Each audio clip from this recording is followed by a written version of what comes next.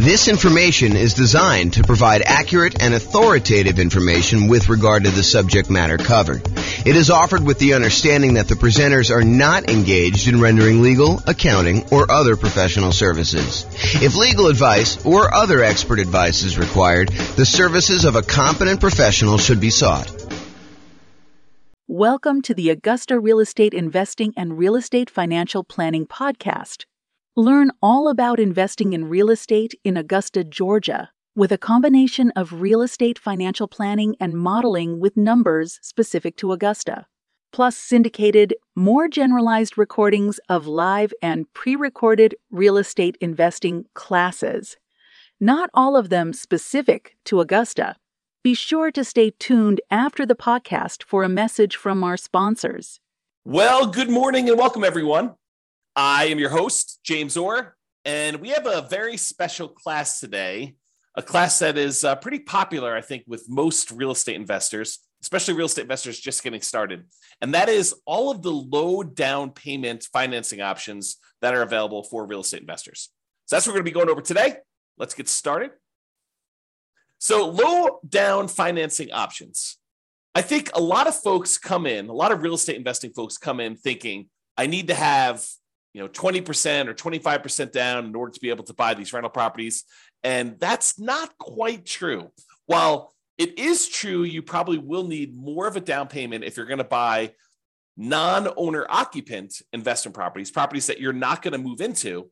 There are a lot of real estate investors that are choosing to buy properties using low down financing options in order to be able to do strategies like nomad or house hacking or things of that nature, or even buying properties like a duplex, triplex, or a fourplex, where you can move into one of the units and rent out the other units. So all of those options have low down payment financing options available. And a lot of, especially newer real estate investors, are going to probably gravitate or opt to do those types of strategies. So let's go over like all the different options you have if you're looking for low down payment financing options. And in the previous class, we covered all of the nothing down, the no down payment financing options. Now we're moving to the low down payment ones. And eventually, as you might have guessed, we will go over all of the traditional financing options available for real estate investors.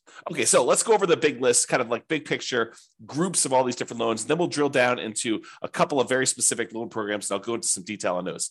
So as we discussed in previous classes, the entire creative financing family of options are probably low down financing options. It's possible you could find some of the creative financing options where you can do one with nothing down. For example, you go negotiate with the seller and you get the seller to agree to a nothing down owner carry or nothing down seller financing type of deal. However, I think you're much more likely to run into sellers where they're like, look, I'm willing to do some owner financing, but I need a little bit of money to do XYZ, or I need a little bit of money in order to feel secure in the deal, or whatever you're doing. They may require or negotiate from their position a small down payment. And by small down payment, there's no specific number. So it's not like low down starts at 5% or low down starts at 15%. In my mind, I consider anything less than probably 20% to be low down. Although there is a 15% down non-owner occupant loan program available. And so maybe I should kind of move it back to about 15%. Anything less than 15% down is considered low down, but I digress.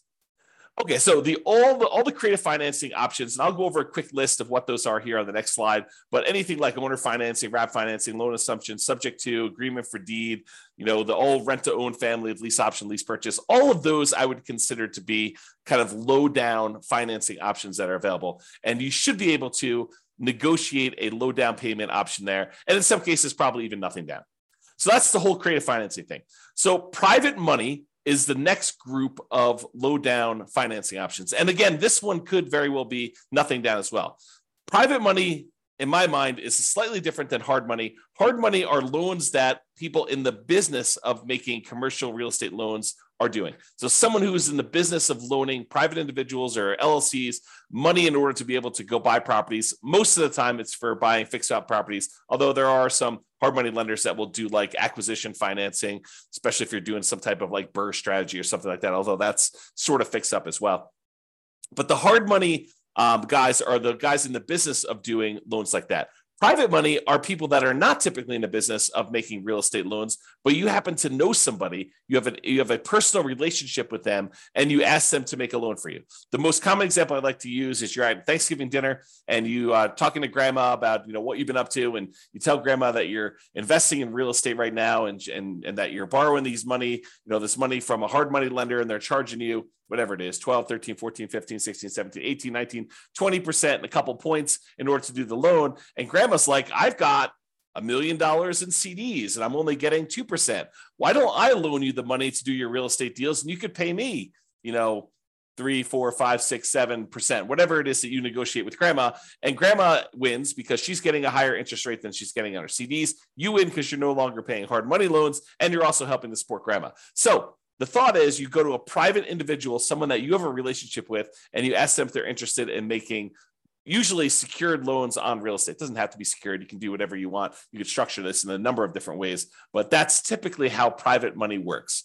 So when you're doing that, when you're talking to grandma or your uncle or your best friend or a business associate from work, or that has got some money in CDs or whatever that they're considering as an alternative investment, then you can go to them and talk to them about what the options are for your particular deal. And I think in a lot of cases, you will be able to negotiate either a low down payment or in some cases, nothing down on those.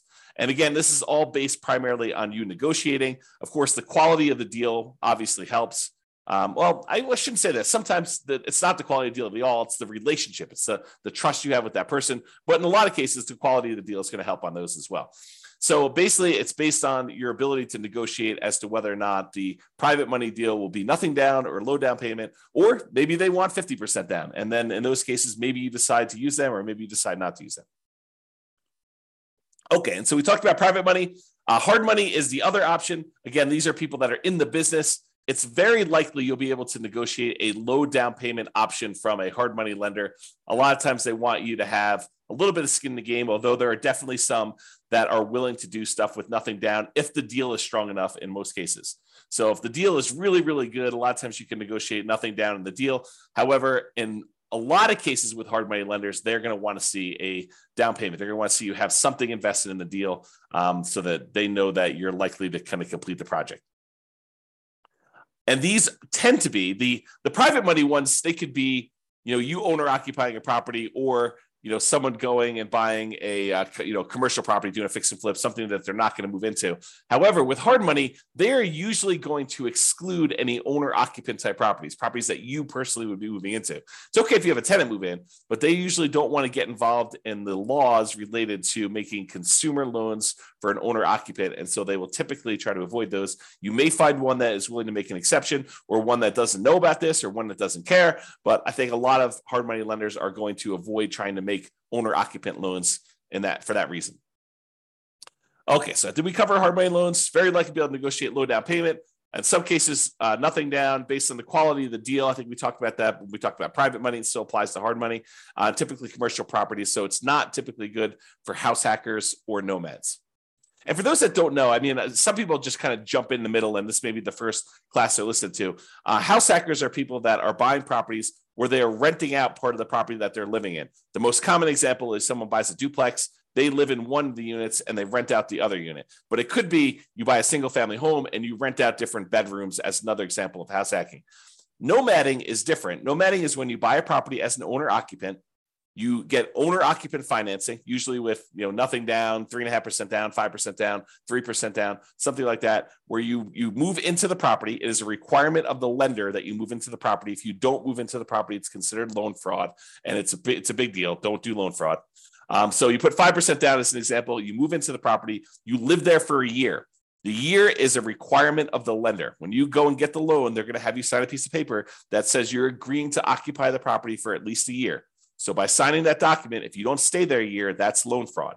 It's called occupancy fraud. So don't do that. So you live there for a year, but once the year is up, you can take the property and you can then convert it to a rental property, move out, put tenants in the property, and continue the process of buying your next property, probably with 3%, 5%, 3.5% down. Acquire the next property, live there for a year, and then convert that one to the rental. So the nomad strategy is systematically buying a property as an owner occupant, living in the property for at least a year. Sometimes it's longer if you need to save up more for a down payment. Then when you're done living in the property, you convert the previous one to a rental, you buy another owner occupant property, you move in, and you repeat the cycle until you have as many rental properties as you desire. So that is the nomad strategy. And you can nomad and house hack at the same time. Imagine for a minute, you owner occupy into a fourplex, you rent out 3 of the units, and then after the year is up, you move out of the fourplex and you go buy a single family home and you repeat the process. Or maybe you buy a single family home, you get roommates while you're living there for the first year. And then once the first year is up, you move out, maybe you bring your roommates with you, maybe you replace yourself with another roommate where you were living or whatever you decide to do. But that is the idea behind nomading and house hacking at the same time. Okay, so a lot of the no and low down financing options, the traditional ones, the kind of more conventional, go to a mortgage broker type of loans you're going to get, are good for house hackers. You know, those guys that are renting out bedrooms or buying duplexes, triplexes, or fourplexes and renting out part of the property that they're living in, or they're for nomads who are buying a property as an owner occupant, moving in, living there for a year, and then converting it to some type of rental. So the two primary low down financing options for house hackers and nomads, real estate investors that are using that strategy, are FHA financing. And FHA financing is a 3.5% down loan program that we typically use to buy single family homes, but you could also use them to buy duplexes, triplexes, or fourplexes. You cannot use them to buy 5 units or more. That's a totally different loan program. But if you want to go buy a single family home, a duplex, triplex, or fourplex, you can use FHA financing, a 3.5% down loan program, in order to be able to do those. The other typical low down financing option for house hackers and nomads is the conventional loan, and that's a single family home only product for the low down payment options. You could do, conventional loans for these higher with higher down payments for multifamilies, but typically if you're doing the low down option, it's going to be for single family home only.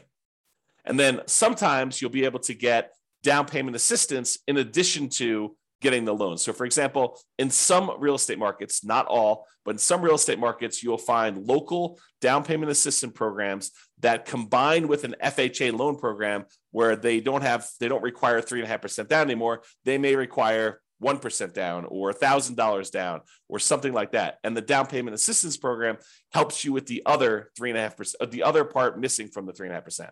So that's a different strategy to think about. Okay.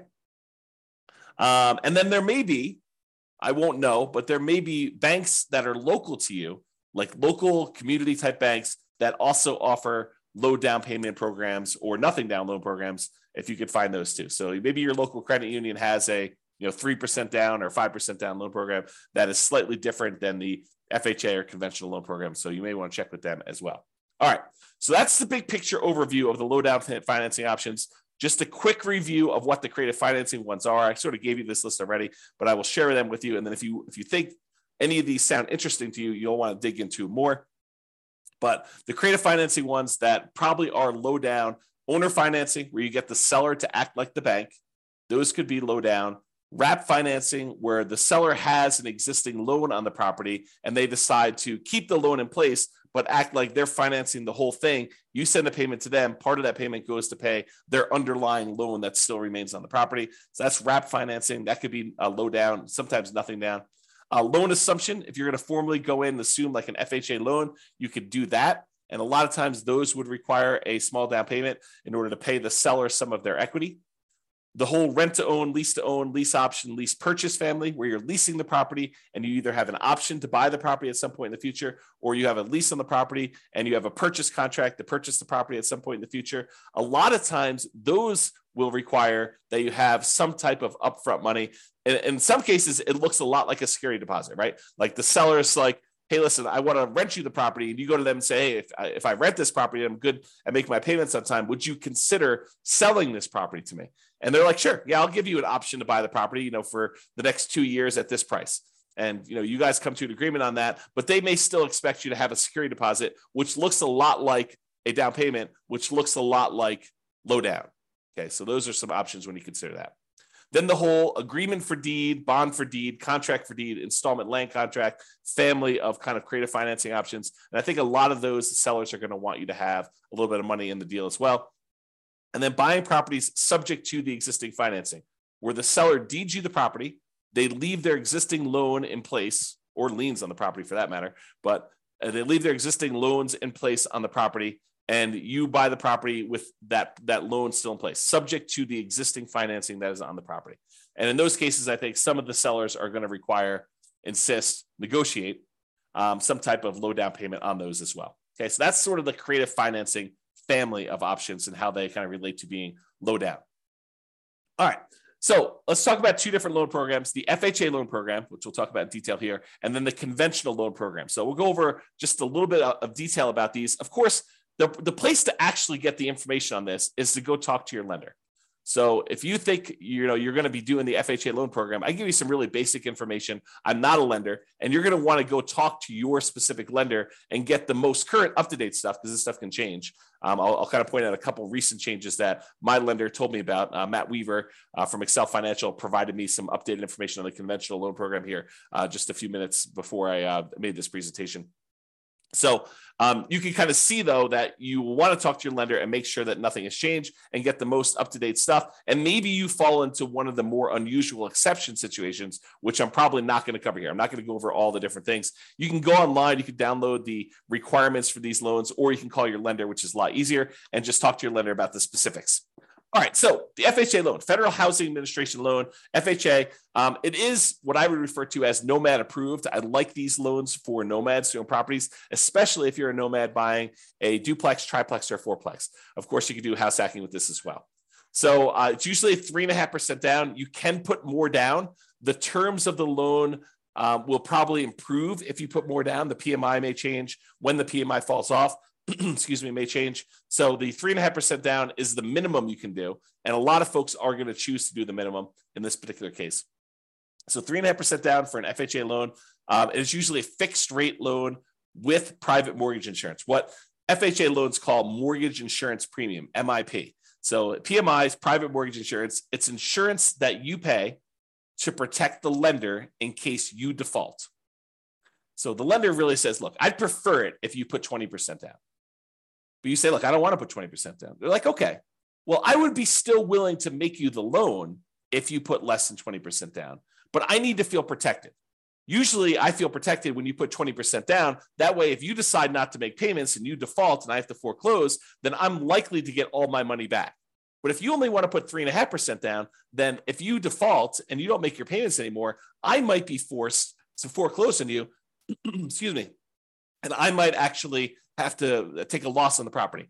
I'm going to put myself on mute for a second and cough to clear my throat. 1 second.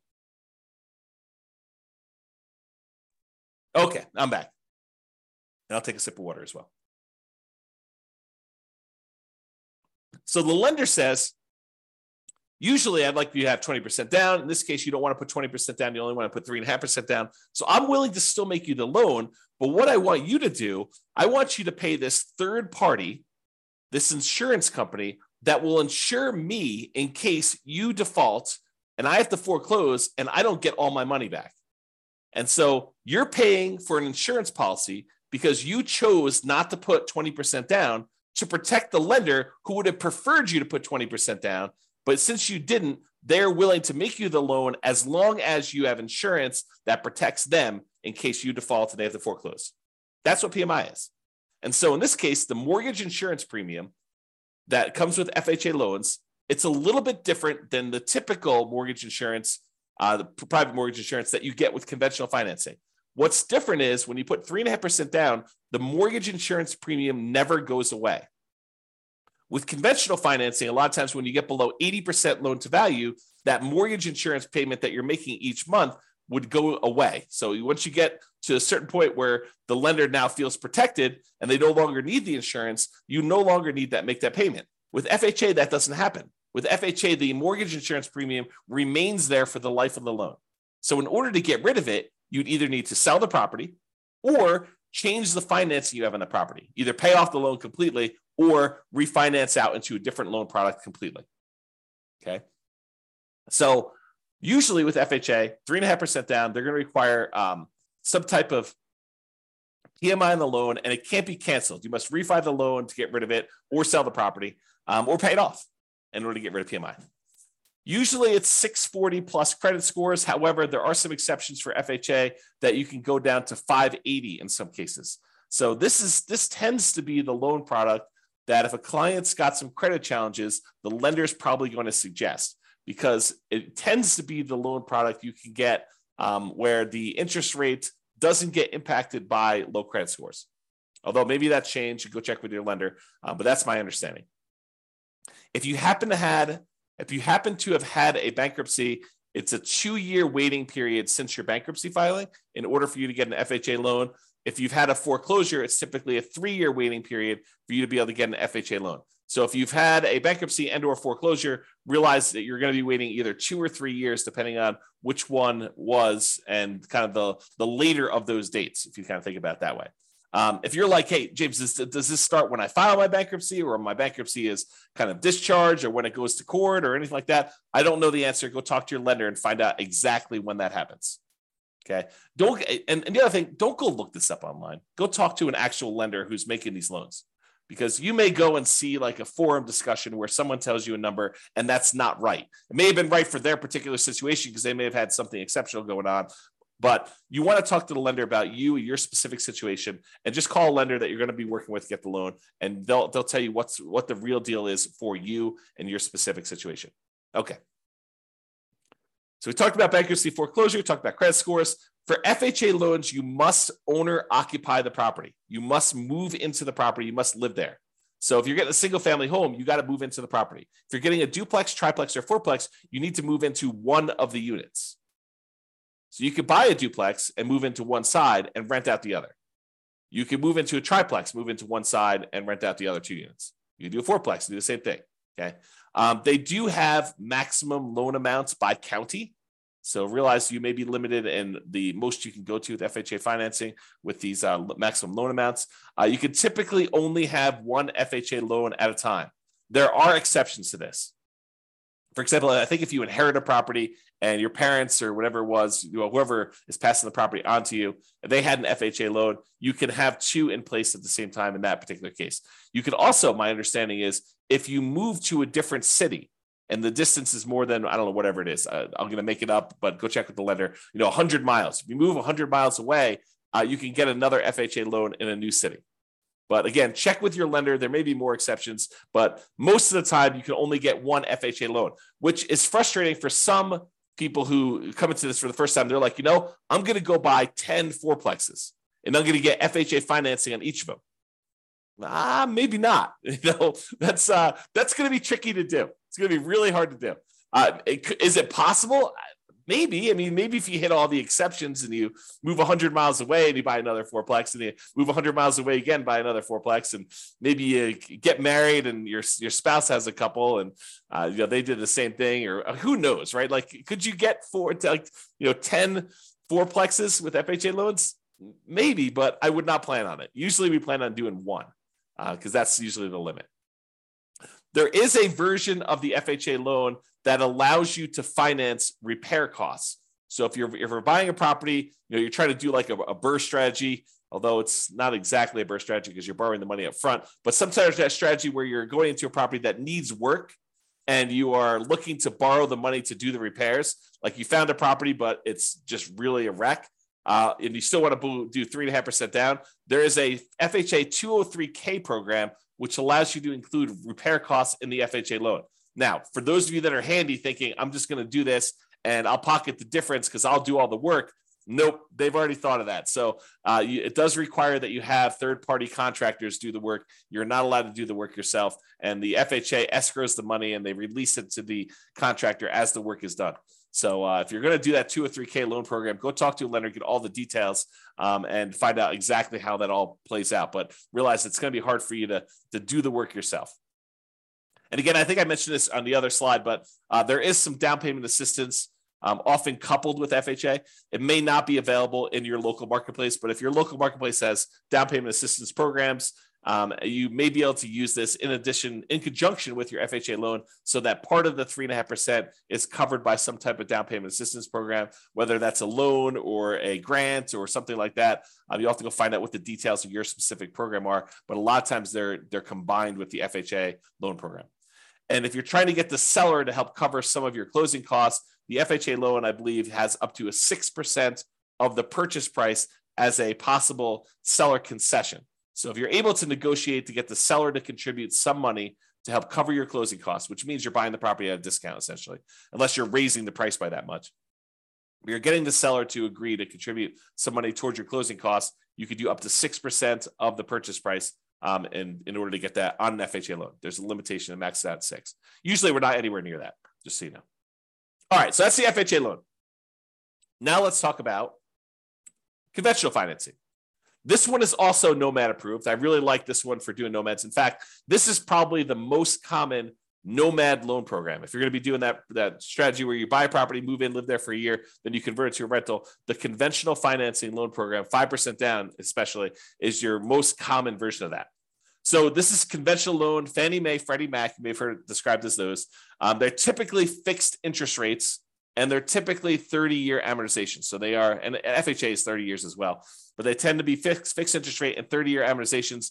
We tend not to do 15-year loans because the monthly payment goes up quite a bit for a 15-year loan. Although, if you're in a situation where 15-year makes sense, you're welcome to do that. And they do offer those, but realize most of the time we're doing 30-year loans on those. For conventional financing, typically it's 740 plus credit score for the best interest rates. You may be able to do some lower. There's probably some mitigating factors, and they may do hit on some other things based on that. But usually 740 credit scores get you the best interest rates.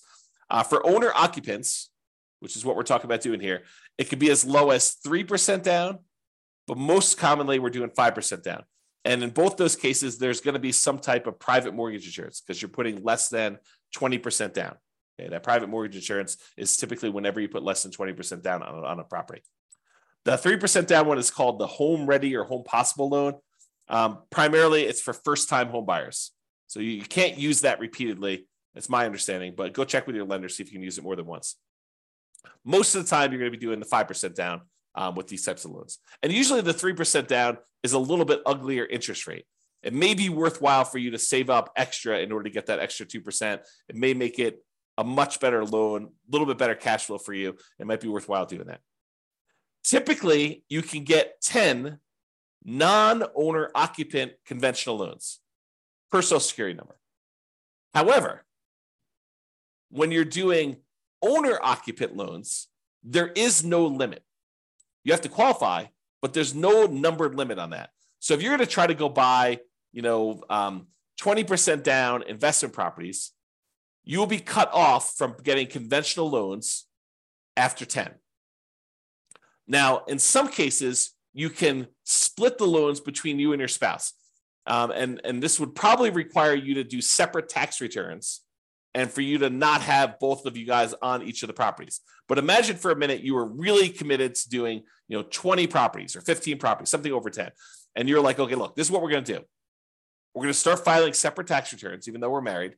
And we're going to buy the properties. You're going to buy the first one in your name with a loan that is only in your name and your Social Security number.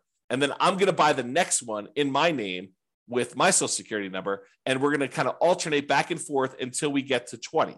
By doing it that way, you could technically do 10 each non-owner occupant conventional loans by splitting between the spouses. And so you'll need to do some work, talk to a lender, do some loan planning with your lender to do this. Most of the time, people are not willing to go to that extreme. But there you go. There is no limit for the owner occupant ones. So if you have, 10 properties already and you're trying to do your next property as an owner occupant, you're not limited by that one. So you could do an 11th conventional loan as long as you're moving into the property to do that. So if you're trying to do the Nomad strategy, you can go beyond 10. But if you're trying to do, buying non-owner occupant properties, you're probably going to be cut off at the 10 number per Social Security number. Typically add 5% down payment for multifamily. I've got a little slide here coming up with the down payment amounts. 2 to 4 units is the multifamily one. For Fannie, you could do cash out refinances up to 4 finance 1 to 4 unit properties. For Freddie, it's up to 6. This rule may change. I knew this rule existed at one point. I'm not sure if it's still current, so check with your lender to do that. Both of the things, rate and term refis up to 10 finance 1 to 4 unit properties. So Nomads, be careful. If you think, hey, look, I'm going to do this Nomad strategy and I'm going to acquire a bunch of equity in properties, and then I'm going to try to do some type of cash out refinance to fund acquiring new properties, realize that's a tricky strategy to accomplish. Because when you're doing these nomad strategies, you're putting usually 3% or more commonly 5% down. It takes a while for you to get to the point where you get at least 20% of equity so that you could do the refi, and then enough equity where it's worth doing that refi, because now you're going to go and try to do a refinance, take the loan that you have that was an owner-occupant loan, presumably at a better interest rate because it was owner-occupant, and now you're going to try to do a cash-out refinance, take the hit on the interest rate, and you're only going to get a certain amount of money out there. I don't know. That seems like an expensive way to access that equity, in my opinion. So be super careful about this. Really think through that strategy if that's a strategy you are going to do. It's not like an automatic no. It's just much trickier than I think folks realize. You may want to discuss or consider minimizing your interest rates as you acquire while you can, if you're going above refi thresholds and not able to do cash out refinance in the future. This is the case where it might be better for you to buy down your interest rate when you're doing a nomad strategy and you're already getting an owner-occupant, a little bit lower interest rate, and you're probably not going to be able to access that money with cash-out refinances for a long time. So it might be better for you to actually buy down the rate and get a really good rate, knowing that you're going to keep that loan for a very long time anyway. And I think Matt told me this. I think you could do a rate and term refinance immediately after closing. So if you're trying to do some type of buy a property and then do a refinance to get better rates in terms right after closing, you can do that. Like if rates drop a lot from what you've locked, but there is a 12-month waiting period, which is up from 6 months before on doing any type of cash out. So this is going to really impact those that are trying to do the BRRRR strategy, where you're buying a property and then you're planning on doing some type of cash out refinance in order to pull some of your repair money or some of the money out when you bought the deal significantly below market. Now you've got to wait 12 months instead of waiting 6 months. So a little bit longer delay, slows you down a little bit, kind of makes it a little bit harder to BRRRR. Between conventional financing, there is a seller concession range, depending on how much you're putting down, between 2% and 9%. It's about 6% with 20% down owner occupant. It's 2% for non-owner occupant. So don't try to get a seller to contribute money towards your closing costs more than 2% before you, unless you know that you can actually use all that and that the lender is going to allow it. So check with your lender before you negotiate your seller concessions. That's another way of saying that. The most common conventional loan is 20% down, although we could do these 5% down for owner occupants, and there is a 15% down on up to 10 properties for doing that. So realize that you can do 15% down non-owner occupant loans for these. There is PMI on that one, and the interest rate is usually a little bit uglier than doing 20% down.